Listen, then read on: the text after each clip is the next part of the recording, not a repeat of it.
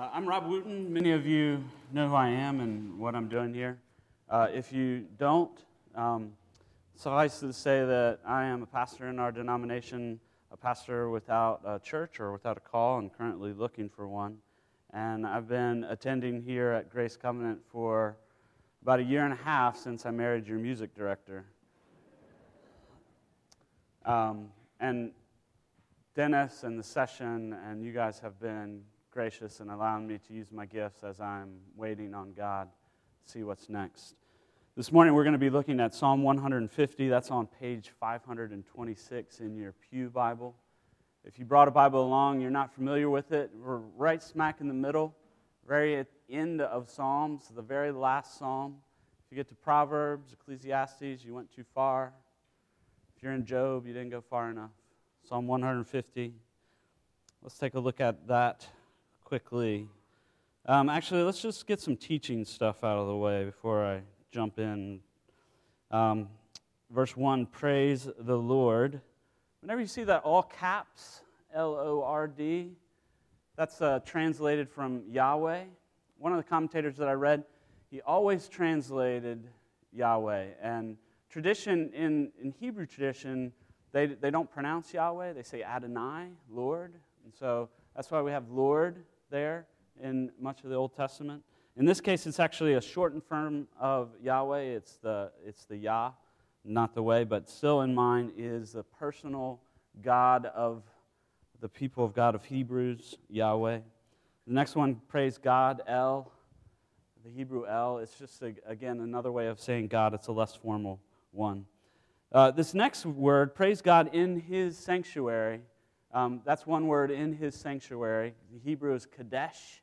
It's also translated in other places as in His holiness, which is an important part, an important thing that we'll need to consider later on. Praise God in His holiness. Praise Him in the mighty heavens. Praise Him for His mighty deeds. Praise Him according to His excellent greatness. Praise Him with trumpet sound. Praise Him with lute and harp. Praise Him with tambourine and dance. Praise Him with strings and pipe. Praise Him with sounding cymbals. Praise Him with loud clashing cymbals. I think at about 10:03, I was talking to Tim Seaman. That 10:03 would be after our service had started. I told Tim, I said, I'm preaching on Psalm 150, and I'm sorry, I'm not going to talk much about instruments. And many of you know that Tim makes his living as a musician and plays about 973 instruments. 974.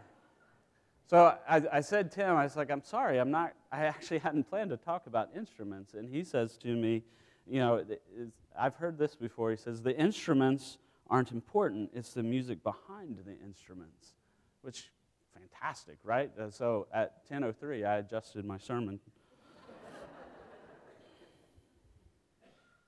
So that's all I have to say about instruments. I am going to say something about dance, though, because I've been wrestling with this idea, this call to dance, for several weeks now. And in our tradition, we don't often think about dance as a part of corporate worship. In fact, there are many in our tradition who would say that dance should not be a part of corporate worship. Don't worry, I'm not going to ask everybody to stand up and dance. But what I will say is that I think from my study over the past few weeks, my conviction as I pray and talk to others about this, is that dance is commanded here in Scripture. Praise Him with tambourine and dance. And our struggles to include dance in worship is largely cultural. We're not a corporate dance kind of people. Weddings and the electric slide, and that's not going to work here. So what I think that could mean for us is when your little kids or your grandkids, and during the music, if they start dancing, encourage it. Because they're moved by the worship of God and the music in that worship. And I was looking around this morning, and I won't say who, but I saw a few people They're just moving a little bit, and that's good, and that's right. So that's all I'm going to say about dance.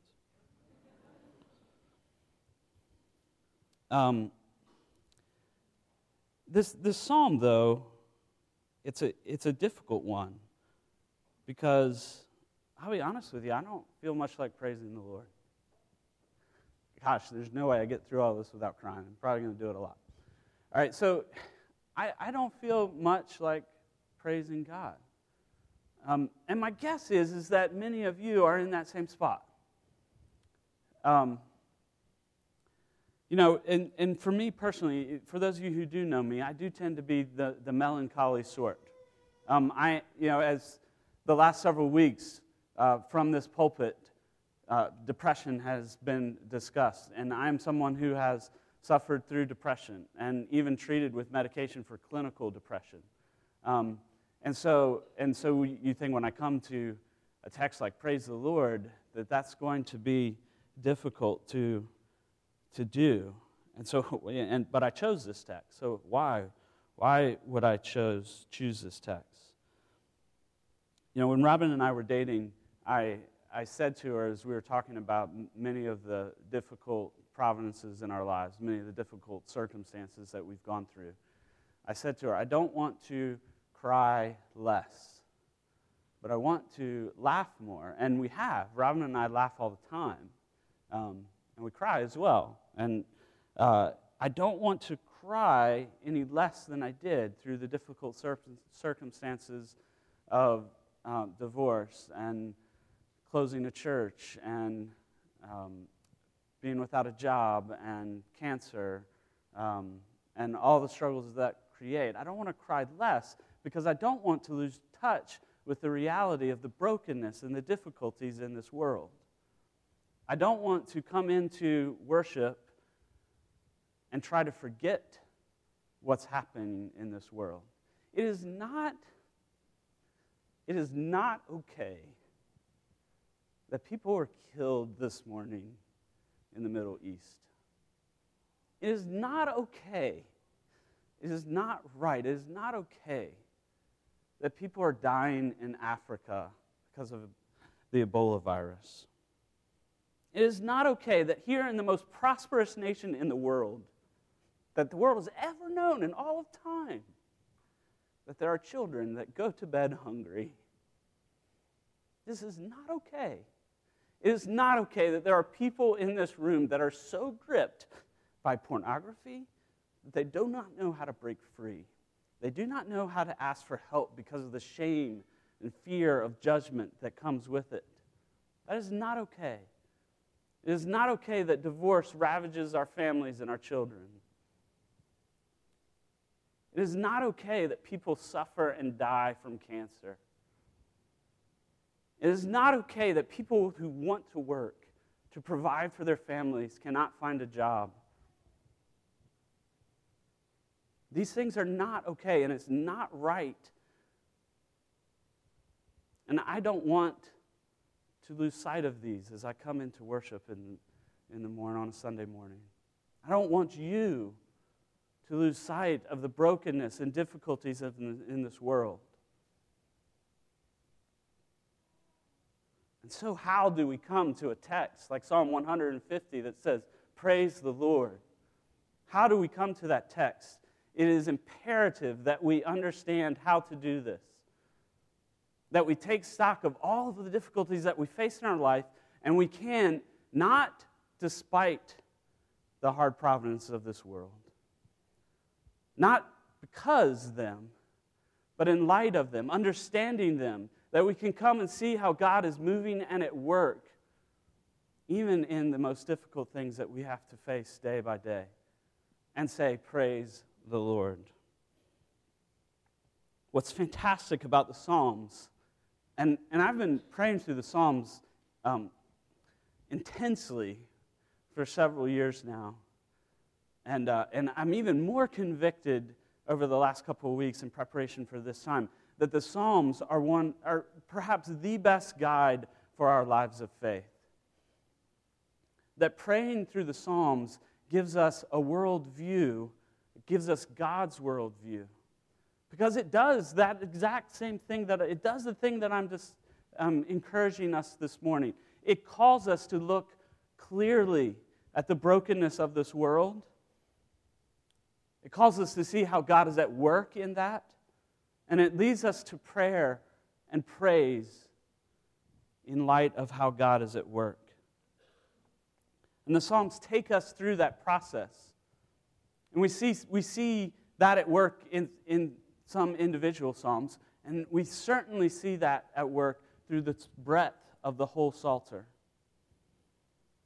This morning, I want to let the Psalms do my work for me. Originally, I had wanted to read like a bunch. I added up, it was 180 verses, and I timed it out, and it was going to take me like 30 minutes just to read all those verses. So I trimmed it down. Dennis, we're not going to go that long. But I do want to look at God's story. The story of God as told by the Psalms. The story of creation, the story of the fall, the story of redemption, and then the hoped for and longed for consummation of all things at Jesus' return. To start that, I want to look at Psalm 33. And because there's so many different flipping, I'm going to put these next three Psalms up on the screen. So Psalm 33. You can flip with me, or you can just read up above my head. Shout for joy in the Lord, O you righteous.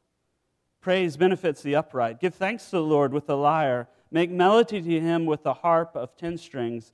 Sing to him a new song. Play skillful on the strings with loud shouts. For the word of the Lord is upright, and all his work is done in faithfulness. He loves righteousness and justice. The earth is full of the steadfast love of the Lord. By the word of the Lord the heavens were made, and by the breath of his mouth all their host. He gathers the waters of the sea as a heap. He puts the deeps in storehouses. Let all the earth fear the Lord. Let all the inhabitants of the world stand in awe of him. For he spoke, and it came to be. He commanded, and it stood firm. The Lord brings the counsel of the nations to nothing. He frustrates the plans of the apostles. He frustrates the plans of the peoples. The counsel of the Lord stands forever, the plans of his heart to all generations. Blessed is the nation whose God is the Lord, the people whom he has chosen as his heritage. The Lord looks down from heaven. He sees all the children of man from where he sits enthroned. He looks out, and all the inhabitants of the earth. He who fashioned the hearts of them all and observes all their deeds. The king is not saved by his great army. A warrior is not delivered by his great strength. The war horse is a false hope for salvation, and by its great might it cannot rescue. Behold, the eye of the Lord is on those who fear him, on those who hope in his steadfast love, that he may deliver their soul from death and keep them alive in famine. Our soul waits for the Lord. He is our help and our shield, for our heart is glad in him, because we trust in his holy name. Let your steadfast love, O Lord, be upon us, even as we hope in you. There are other Psalms, of course, that talk about God's glory in creation. One that may come to mind is Psalm 19, which we prayed this morning in our call to worship. In Psalm 33, verses 6 through 8, by the word of the Lord the heavens were made, by the breath of his mouth all their host. When I think about the glory of God in creation, the first experience that I consider is sitting on a surfboard off the coast of Virginia Beach in the Atlantic Ocean. And it was a day right after a hurricane had passed a couple hundred miles offshore. And it was a beautiful, glorious day. The skies were blue. There was a strong offshore breeze that was holding the waves up. And it was blowing the spray off the waves as they were breaking. And as I was sitting there on my surfboard, I could see little rainbows in the showers breaking on the waves. And then there were a couple of dolphins that were surfing the waves beside me. And I look, and I see these two dolphins, and it wasn't a crowded surf spot. There was a guy maybe 25 yards away. And we see these dolphins surfing, and it's like, this is fantastic. This is amazing. This is glorious. This is a glory of God's creation. And then after these two dolphins surfed that wave right next to me, I was sitting there, and this dolphin sticks its head up about 15 feet away. And I'm not going to do a good dolphin voice. I'm going to try. It stuck its head up out of the water. It was almost surreal. And it was like, ee! And I'm just grinning ear to ear. And I look at this other guy, and he's grinning. And I don't know this other guy, but we're both like, oh, this is amazing. And it was like the dolphin was saying, isn't this amazing? Or maybe he was saying, there's a giant shark underneath if you get out of the water.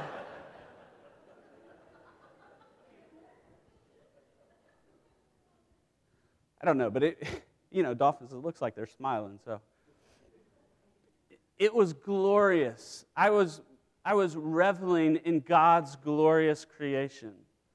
Everything that God has made is glorious. Demands that we praise Him for it. Every person that God has made is glorious. That moment when you're holding your spouse's hand and you look into their eyes and say, oh my word, she's beautiful. You have certainly made something amazing here.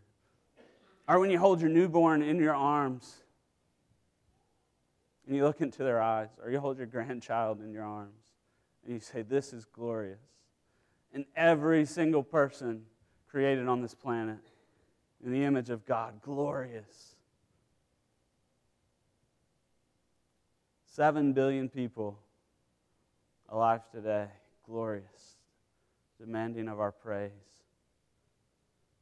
All the people that before that. When we consider 7 billion people, it doesn't take long for us to think there's a lot that's not glorious. There's a lot of darkness and evil.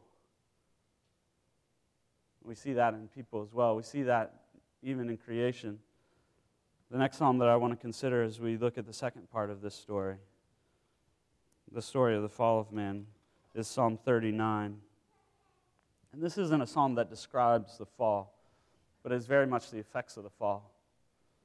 And how the psalmist here, how David considers the brokenness of this world. Psalm 39, I said, I will guard my ways, that I may not sin with my tongue. I will guard my mouth with the muzzle, as long as the wicked are in my presence. I was mute and silent. I held my peace to no avail, and my distress grew worse. My heart became hot within me. As I mused, the fire burned. Then I spoke with my tongue. O Lord, make me know my end. What is the measure of my days? Let me know how fleeting I am. Behold, you have made my days a few handbreadths. My lifetime is as nothing before you. Surely all mankind stands as a breath. Surely man goes about as a shadow. Surely for nothing they are in turmoil. Man heaps up wealth and does not know who will gather. O now, O Lord, for what do I wait? My hope is in you. Deliver me from all my transgressions. Do not make me the scorn of the fool. I am mute. I do not open my mouth, for it is you who have done it. Remove your stroke from me. I am spent by the hostility of your hand. When you discipline a man with rebukes for sin, you consume like a moth what is dear to him. Surely all mankind is a mere breath. Hear my prayer, O Lord. Give ear to my cry. Hold not your peace at my tears. For I am a sojourner with you, a guest like all my fathers. Look away from me, that I may smile again before I depart and am no more. That last verse, verse 13 of Psalm 39, it may take a second to really understand what's happening there. There is not, for me, there is not a more heartbreaking verse in Scripture. Look away from me so that I may smile again. It's as if David is saying, you're sovereign, and even saying you're good. You're sovereign and you're good, but your providence is too much for me to bear. The difficulties that I have faced, They are too much for me to handle. Remove your hand from me. Take away your presence from my life so that I can be free of your difficult providences and may smile again. I want to escape. I want to be free. I do not want to have to deal with the difficulties that you have brought into my life. Take your hand away from me so that I may smile again before I depart and am no more.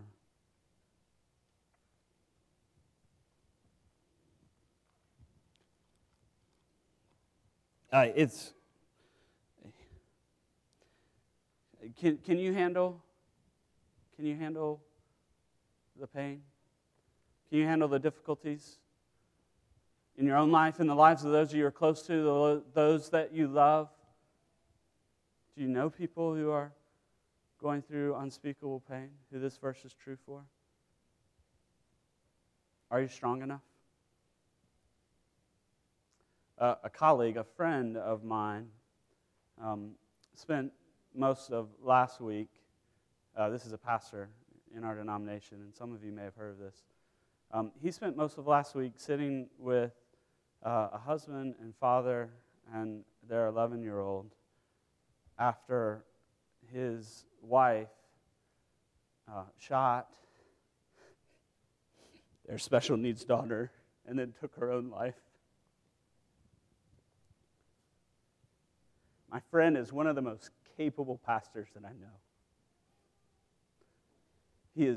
He's brilliant. He understands the gospel. He knows how to apply it into people's lives. Was he prepared to sit in that room? Was he strong enough? Did he have what it took to handle the hard providences that this world brings? He will clearly tell you no.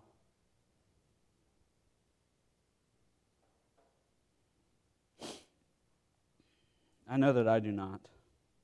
And often I have prayed this prayer. Lord, remove your hand from me so that I can smile again.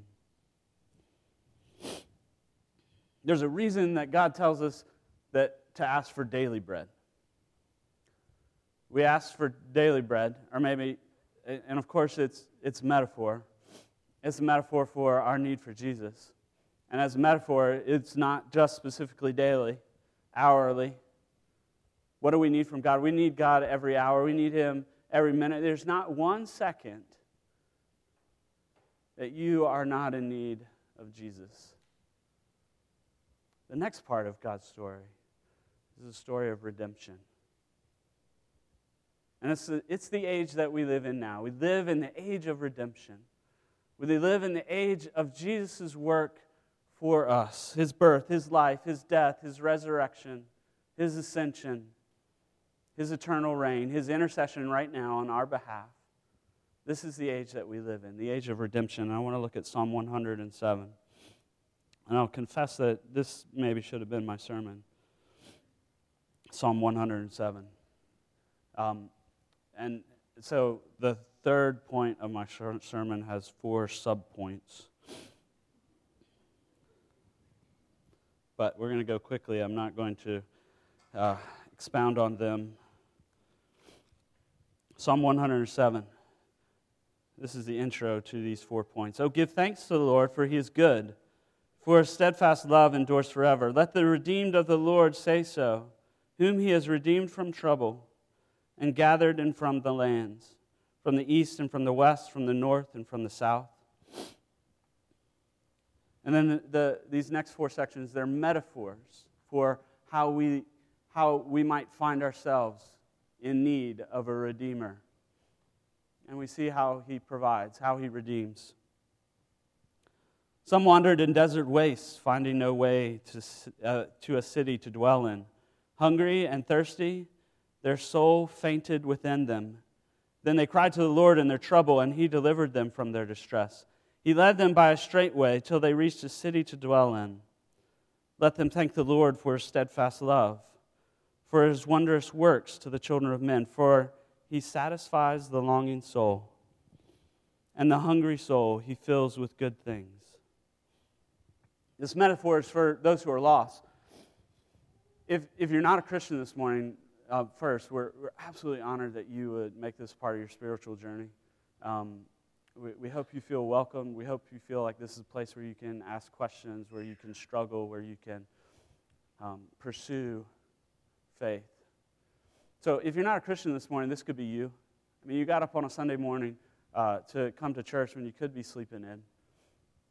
You got up because you're searching for something, because something's not right, because you have this sense of, I'm lost, I need something. Maybe it's here, maybe it's in the God of the Bible. Perhaps you're feeling lost even as a Christian. Perhaps you're facing the hard provinces of joblessness or divorce or addiction, and you don't know how God is leading. You know your story, and you don't know where God is taking you. And you find yourself waiting on God, but you think, how can I wait any longer? I do not feel led. I feel left.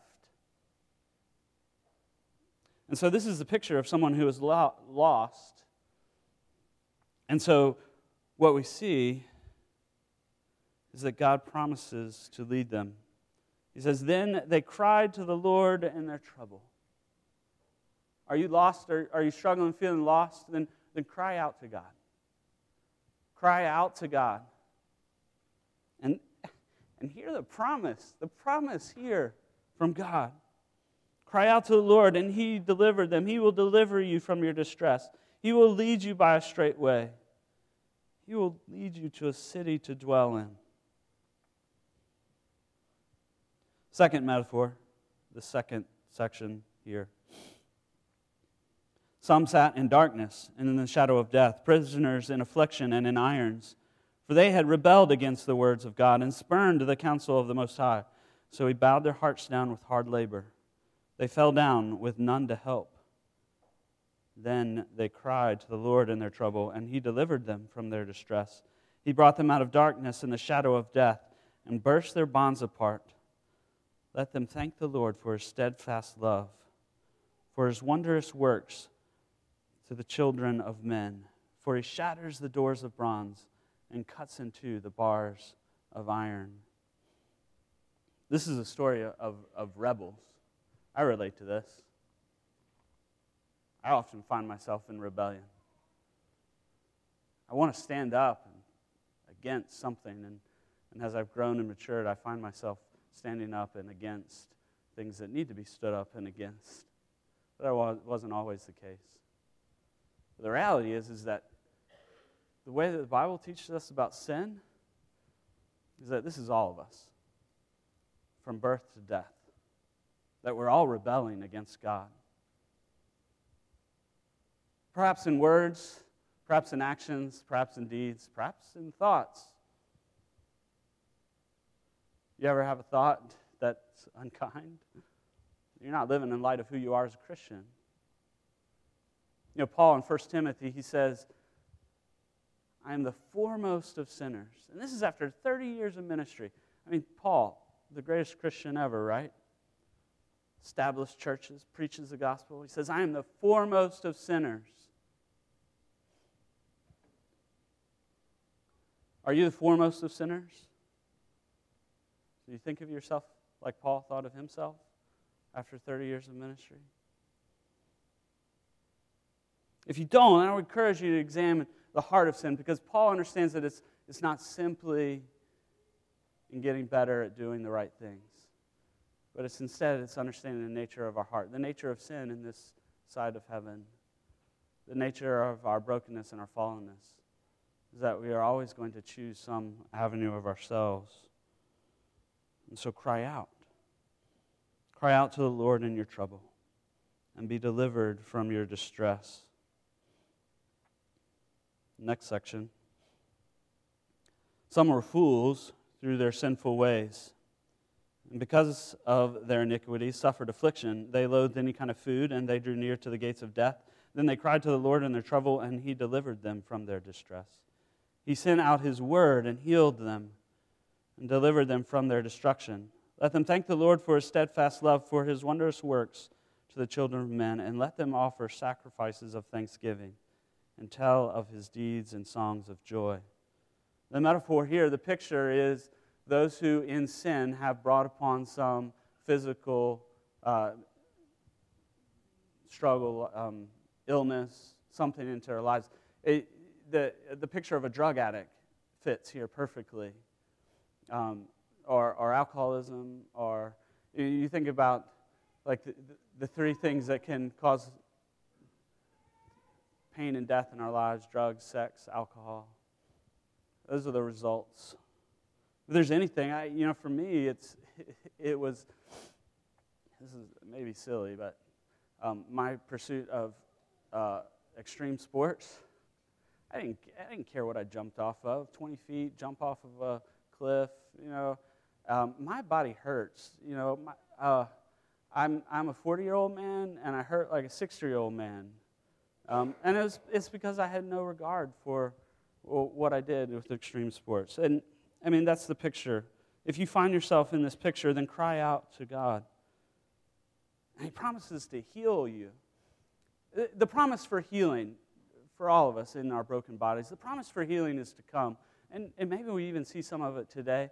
But the promise for the healing of hearts and minds, because of the distress that you have felt, because of the sinful choices that you have made in your lives, the promise for the healing of hearts and minds happens right now, can happen right now as you cry out to God and are redeemed. Last section. Some went down to the sea in ships, doing business on the great waters. They saw the deeds of the Lord, his wondrous works in the deep. For he commanded and raised the stormy wind, which lifted up the waves of the sea. They mounted up to heaven. They went down to the depths. Their courage melted away in their evil plight. They reeled and staggered like drunken men and were at their wits' end. Then they cried out to the Lord in their trouble, and he delivered them from their distress. He made the storm be still, and the waves of the sea were hushed. When they were glad of the waters, then they were glad that the waters were quiet, and he brought them to their desired haven. Let them thank the Lord for his steadfast love, for his wondrous works to the children of men. Let them extol him in the congregation of the people. Can you go back to the last slide? The metaphor here is what we see is men at sea. And all they've done is gone out to sea to sail and to make their living. There's no picture of sin here. It's a picture of strength. It's a picture of these were men who knew what they were doing and knew how to do it, and so they went out to do their work. And through no fault of their own, a storm came up. Where is your strength? Where do you find your strength? In your bank account? In your intellect? In your family? Even in your church community? Where is your strength? And what if that was taken away? Where would your strength be then? Some of you know that feeling. Things can be and have been stripped away. Not because of what you've done, but because of hard providences. Cry out to the Lord and find your deliverance there.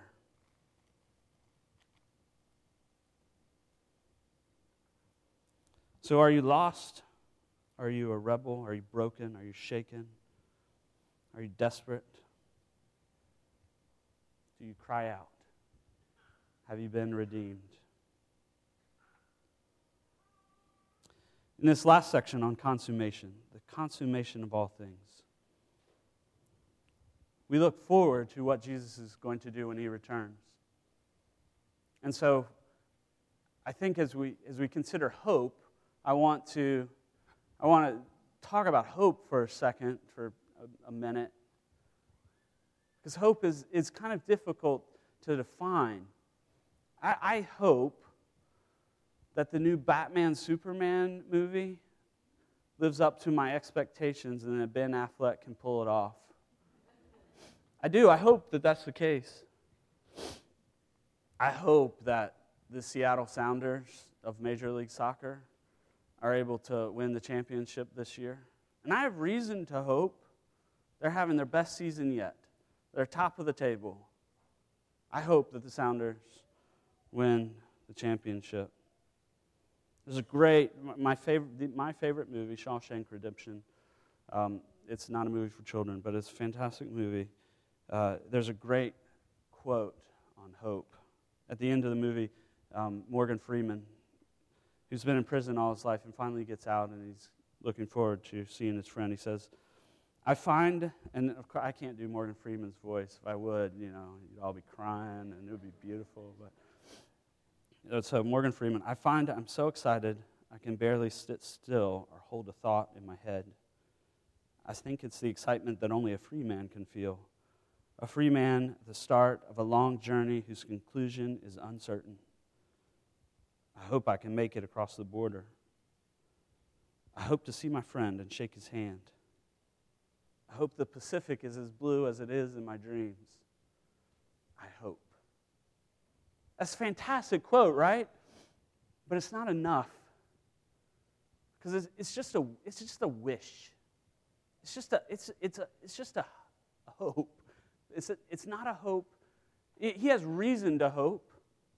If you know the story, he has reason to hope. Just like I have reason to hope that Ben Affleck can pull off Batman.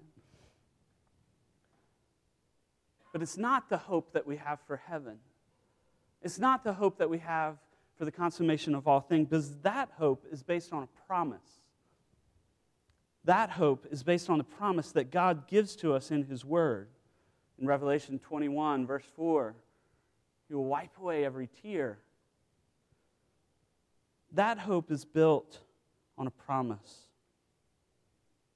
The promise that there will be a day when Jesus returns. Just like there was a day that He died on the cross. It was a day in history where Jesus died on the cross. There was a day in history recorded by men who were eyewitnesses when Jesus rose again from the dead. There was a day in history when Jesus ascended into heaven. These are days that happened. And there will be a day when Jesus returns, when He comes back. And that is our hope, and that is the promise that Scripture offers to us. That is the hope that we can hold on to today.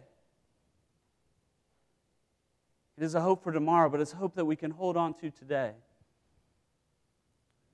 As I was listening to a sermon by Tim Keller, one of the things that he said about Psalm 150 is that all prayers end in praise. All your prayers, everything that you've longed for, everything that you've prayed about, it will end in prayer, end in praise. Maybe not today. Maybe not next week. But the promise is that it will end in praise. Because that is the promise that God gives to us in His Word. It's the promise that we have received by faith. It's the promise that we hold on to, that there will be that day. And it gives us the hope for tomorrow. So praise the Lord. Praise God in His sanctuary. Praise Him in His mighty heavens. Praise Him for His mighty deeds. Praise Him according to His excellent greatness. Praise Him with trumpet sound. Praise Him with lute and harp. Praise Him with tambourine and dance. Praise Him with strings and pipe. Praise Him with sounding cymbals. Praise Him with loud clashing cymbals. Let everything that has breath praise the Lord. Praise the Lord. Amen.